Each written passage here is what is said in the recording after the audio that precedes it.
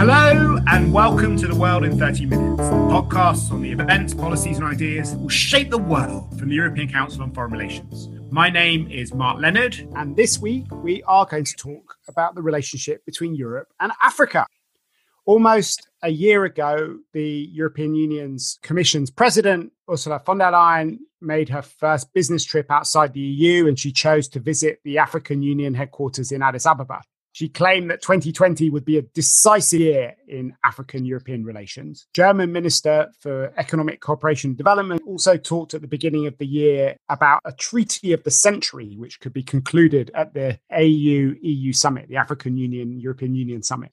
However, with the pandemic, this summit has been postponed, priorities have shifted, and the question of Europe's relations with Africa only played a very minor role in Ursula von der Leyen's State of the Union speech in September. So where do we stand in terms of building this strategic partnership between Europe and the African continent? What are the challenges that lie ahead, maybe the new opportunities? What impact do wider geopolitical changes have on the relationship between Europe and Africa? To help me make sense of this, I have an all-star cast. We have Mark Malloch-Brown, who is Lord Malloch-Brown, who, amongst many other important positions that he has occupied over the last years, includes being Minister of State in the British Foreign Office, covering Africa and Asia, and being the Deputy Secretary General of the United Nations under Kofi Annan, running the UNDP, as well as a very active life in a lot of non-governmental organizations that are working in Africa, on Africa. Anyway, that's just the beginning. We don't have long enough with our 30 minutes to cover all of Mark's qualifications for this podcast.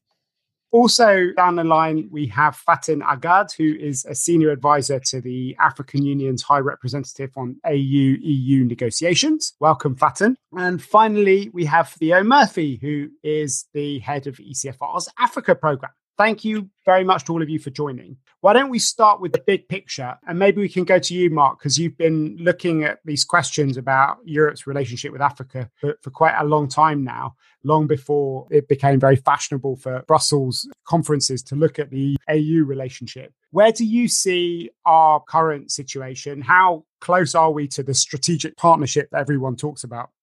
Look, 3 points really. The first is the historic point that, Europe and Africa are condemned by geography to have their fates intertwined. And I think, for a long time, more thoughtful Europeans have recognized that the policy and commercial links with Africa are at least as critical for Europe as they are for Africa. There is, whether it is around migration flows or trade flows or investment flows, there is an interdependence between these two regions that has got to be at the core of any successful policy. The second is that in the Trump era, this sort of Africa has become once more almost a kind of scramble for Africa, 21st century style competition between China and the US. China with some really thoughtful, interesting investment and trade policies. The US threatening a counterpart push of its own, but it was more threat than reality. But what it means is that Europe trying to push through in the middle with a more allegedly dispassionate, objective, pro-Africa development strategy has been sort of handicapped by this two-power competition around it, which tends to be the lens through which everything's seen. And then just final third point, this is a difficult moment for Africa, nothing to do with Europe. We've had a handful of difficult elections, Guinea, Cote d'Ivoire, Tanzania, major sort of trouble in the two biggest economies, Nigeria and South Africa, and Nigeria expressed in these student protests, and also trouble in Africa's third largest country, Ethiopia, with the whole sort of dispute between Tigray and the center, getting pretty difficult and ragged. So we're talking at a moment where there's this long historical relationship between Europe and Africa, but there's a lot of current stuff to sort through as well. Thanks, Mark. And Faten, you have been looking at these issues very closely as well from the African side. From your perspective, what do you think the status between the AU and the EU relationships are? What expectations do African countries have from Europe now? Is Europe being provincialized in the African mind? Let me put it this way. I think when we met in 2007 in Lisbon, there was a lot of enthusiasm that we're finally moving into a new form of cooperation. And I think more than, 13 years later, the question is, were we able to rethink the relationship in a way that takes into account the factors that Mark rightly pointed out to, plus the challenges of the future? And I think the assessment, if one is very lucid, would be to say that the result has been at best very mixed. So we started with a lot of enthusiasm. I think reality caught up. And I think reality caught up in the sense that both of the continents are facing challenges of their own. We have a resourcing issue as to be able to really support the partnership and allow it to deliver very concretely. And so we've been grappling with these issues, and add to that the geopolitical context. So we've been grappling with these issues without necessarily sitting, I would say, together honestly and trying to find a solution to that jointly. So, Theo, what do you think the EU needs to do now if it's going to overcome some of the disappointment and scepticism that Faten just evoked?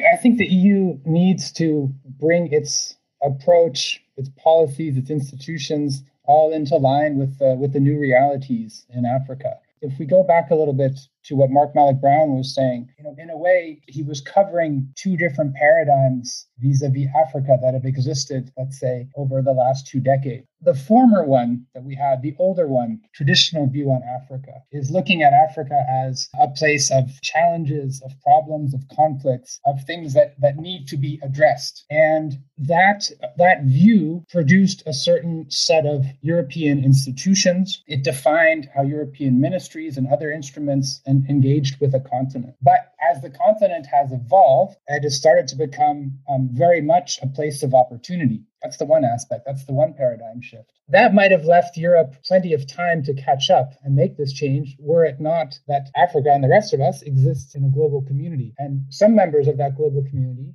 namely China, recognized the opportunity in Africa, I would say, with more alacrity than Europe did. So about a decade ago, we saw China coming in with a completely different approach, not bothering with all of the old traditional European engagements in Africa, but orientating itself very clearly towards opportunity, economic opportunity and political opportunity as well. So where we are right now, I think, with the EU's strategy towards Africa is trying to grapple with this paradigm shift, trying to reorient our tools and instruments, and do so in a way that doesn't completely abandon the positive aspects from the past engagement.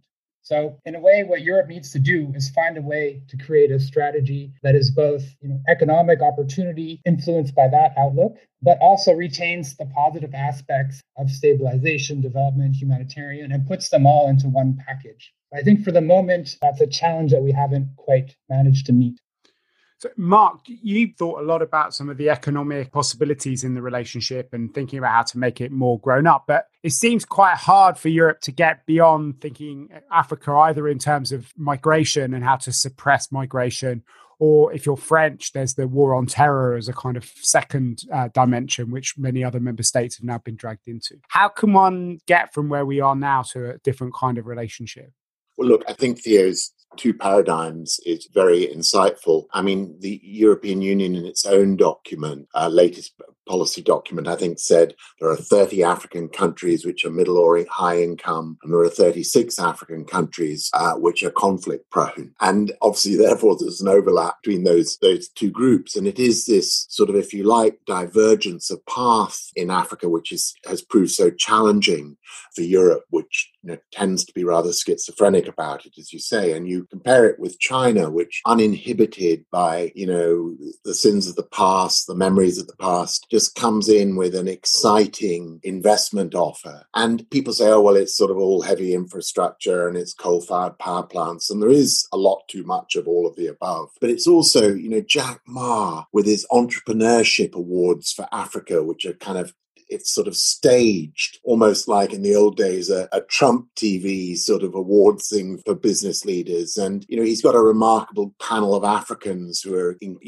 judging these Ma Entrepreneurship Awards. And you compare it to the sort of lumbering face of Western business in Africa, which is still the GEs and the Exxons and the other sort of big companies of the old industrial economy. And you see that China has just got a little bit more feel for where Africa's going, which is almost certainly going to be a very services-heavy economy, more sort of services and smokestacks in a way, a great reliance on renewable energies coming on to replace the dependence on old energy sources. And in that sort of sense of a sort of really dynamic economic transformation, there just simply is not the imagination in the way Europe is engaging with Africa. There is too much of the old headache view of the continent as a troubled continent, and simply not enough about the opportunity and excitement of this very young continent, finding its own particular way, its own particular path to develop.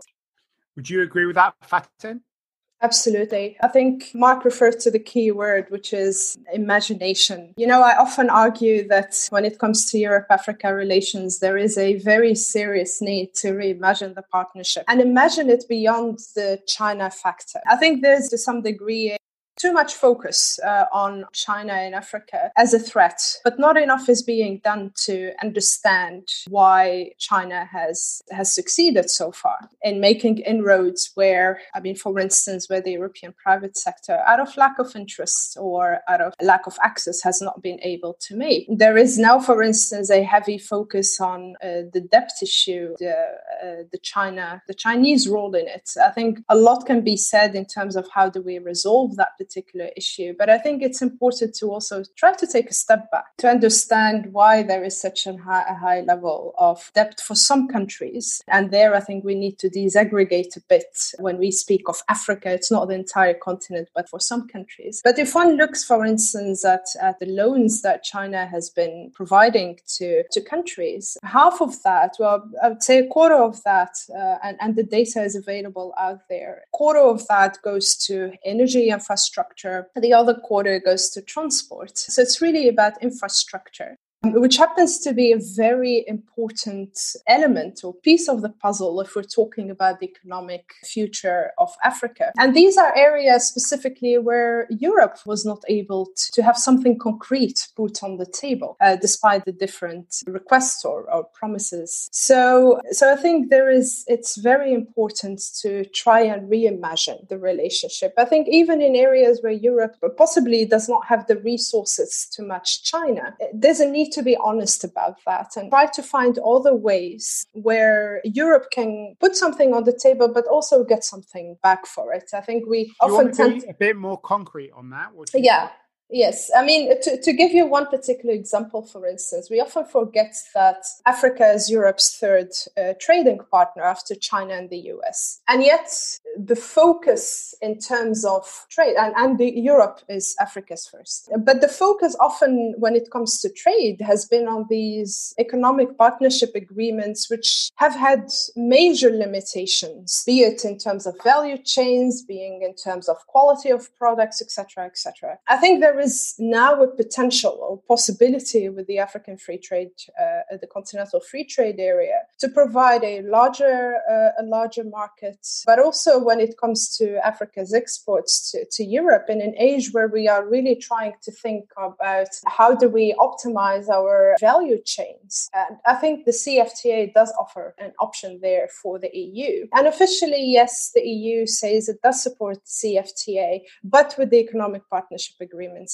as its basis. So I think we need to, I would say, stop dragging dead horses and try to look forward at where the opportunity is. I think Africa can benefit from an engagement of Europe when it comes to the free trade area, continental free trade area, and vice versa, as I just explained.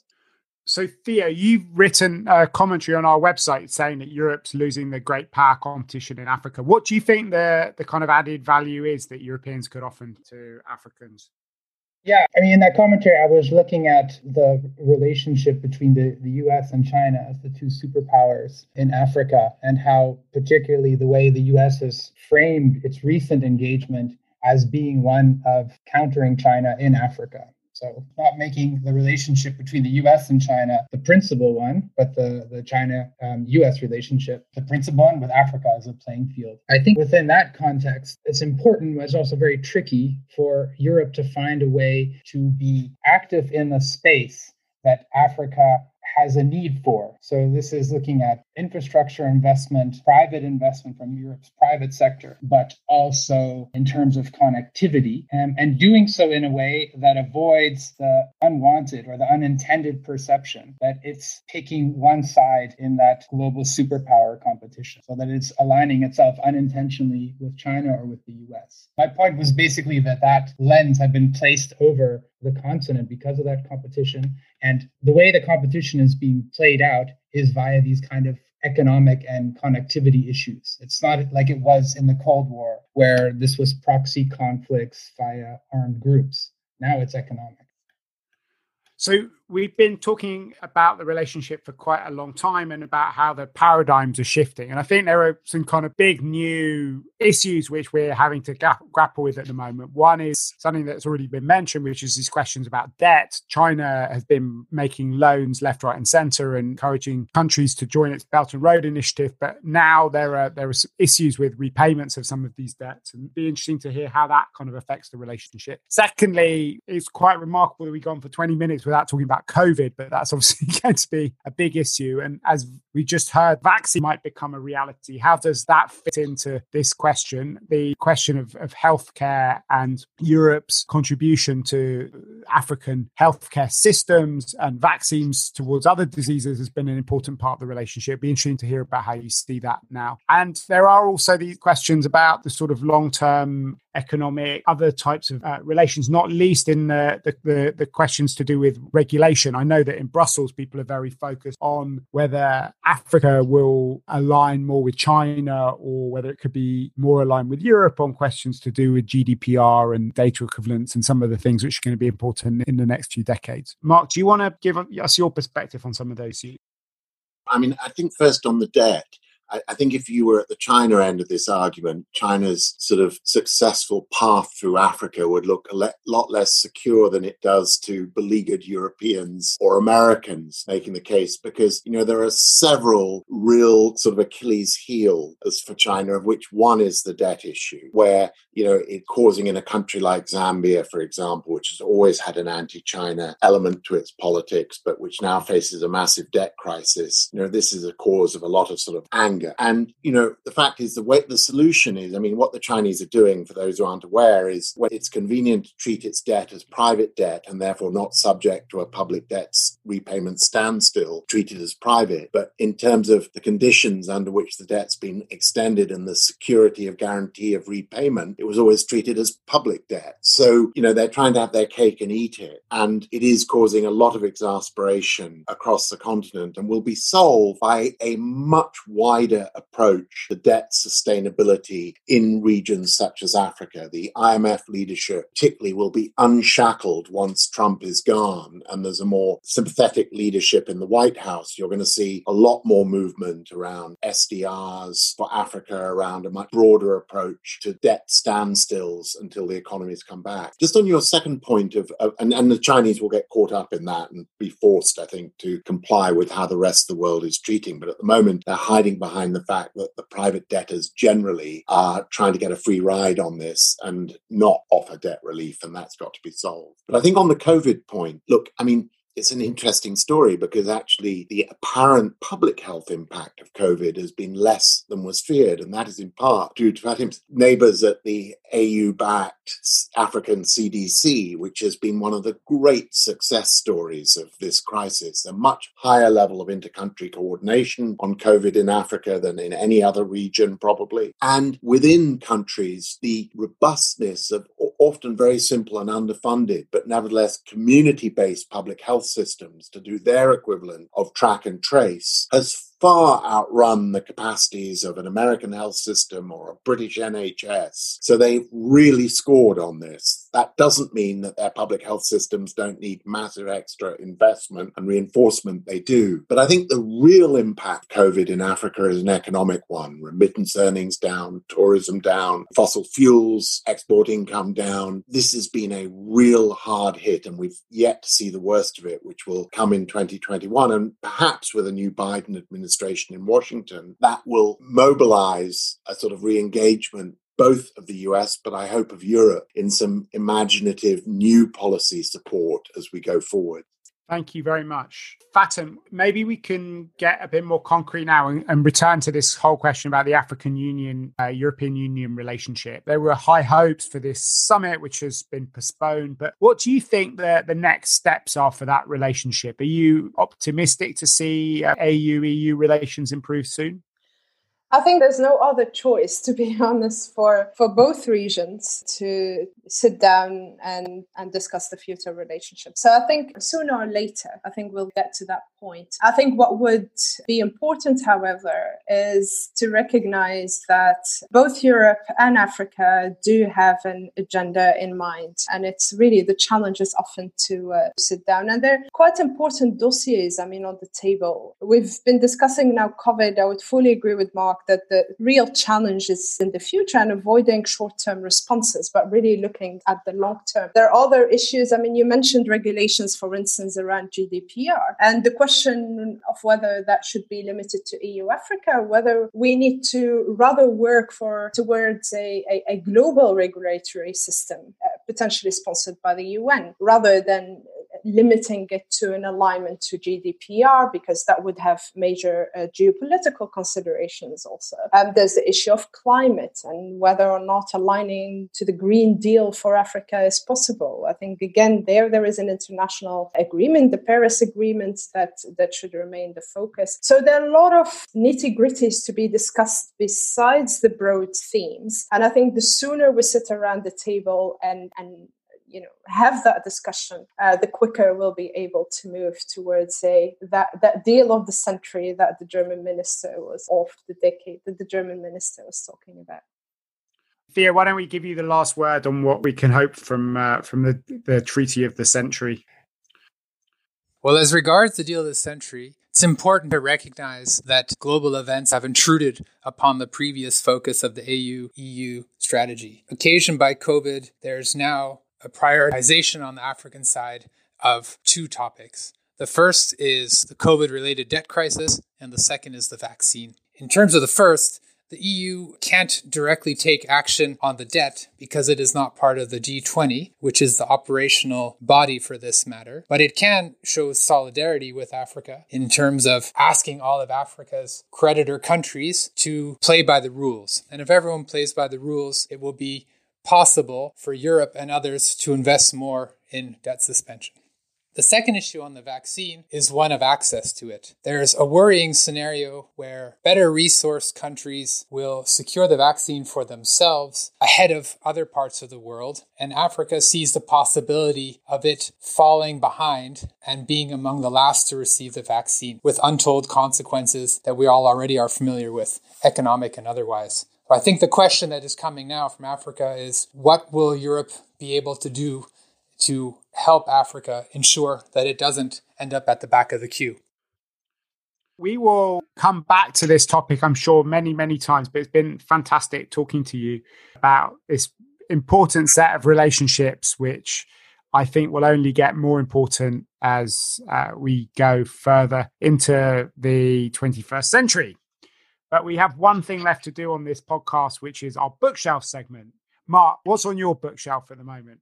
A remarkable, although huge, doorstopper of a book, Frederick Longueval's first volume of JFK, his biography of Kennedy, which somehow manages to be new and original, not just about Kennedy the person, but about the context of America at that time. And just one insight, I just last night was reading the fall of McCarthy, the whole sort of anti-communist sort of leadership in the US. And there's a real parallel to Trump, this sort of rose through television and fell by television once he was seen as having overexposed himself. So, I think the McCarthyite era in America, the way it came to an end, may have some similarities to what may now start happening to Trump and his constituency. It may turn as quickly as it formed. Let's hope so. Yeah, absolutely.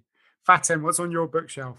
Well, I'm currently reading a book entitled Shaping the Future of Power that actually deals with the soft power of China in Africa and how they were able to ensure alliances with some in the power in the political elite in Africa. It's an interesting book, I think, from a historical point of view, also to try and understand. We often define power in terms of hard power in international relations. So this is refreshing to look at it from a soft power perspective. Great. What about you, Theo? Well, here in Berlin, we're back on lockdown light, which means more nights in with all the children. So I have two, actually. With the children, we've just reread all of C.S. Lewis's Narnia Chronicles, down to the last one. And I was surprised to read with fresh eyes that I think the fall of Narnia is occasioned by a disinformation campaign. I don't know if I've been following a little bit too much Russian news lately, but C.S. Lewis there seems to be prescient. And then when the kids are all asleep, I've discovered recently a new podcast from Politico called Global Translations, which is really interesting. It takes a lot of deep dives into basically various facets of interconnection and interconnectivity. So looking at all these kind of issues that we see manifesting in Africa, but taking a global perspective on them. Great. Those sound wonderful. And I have just started reading a book which was sent to me last week by John Eikenberry. He sent me his latest book, which is called A World Safe for Democracy, Liberal Internationalism and the Crises of Global Order, which is, I think, a really interesting, somewhat anguished set of reflections by somebody who did a lot to theorize the idea of the liberal international order, looking at how it came into being and some of the major challenges from inside and outside in recent years. And it's very interesting to see how John tries to come to terms with a world that doesn't look like the one which he was promoting for a very long period of time. If you've enjoyed listening to this podcast, please do let your friends, family, and other associates know about it by tweeting about it, writing about it on your social media page or ours, but above all, by heading to whatever platform you used to download this podcast on and giving us a positive review and a 5-star rating. We will put links up to all the publications that we mentioned on our website at www.ecfr.eu. But for now, from Faten Agad, Mark Mallet-Brown, Theo Murphy, and myself, Mark Leonard, it's goodbye. The researcher of this week's podcast is Lucy Halpenthal, and our editor is Julia Bazzano. Thank you very much.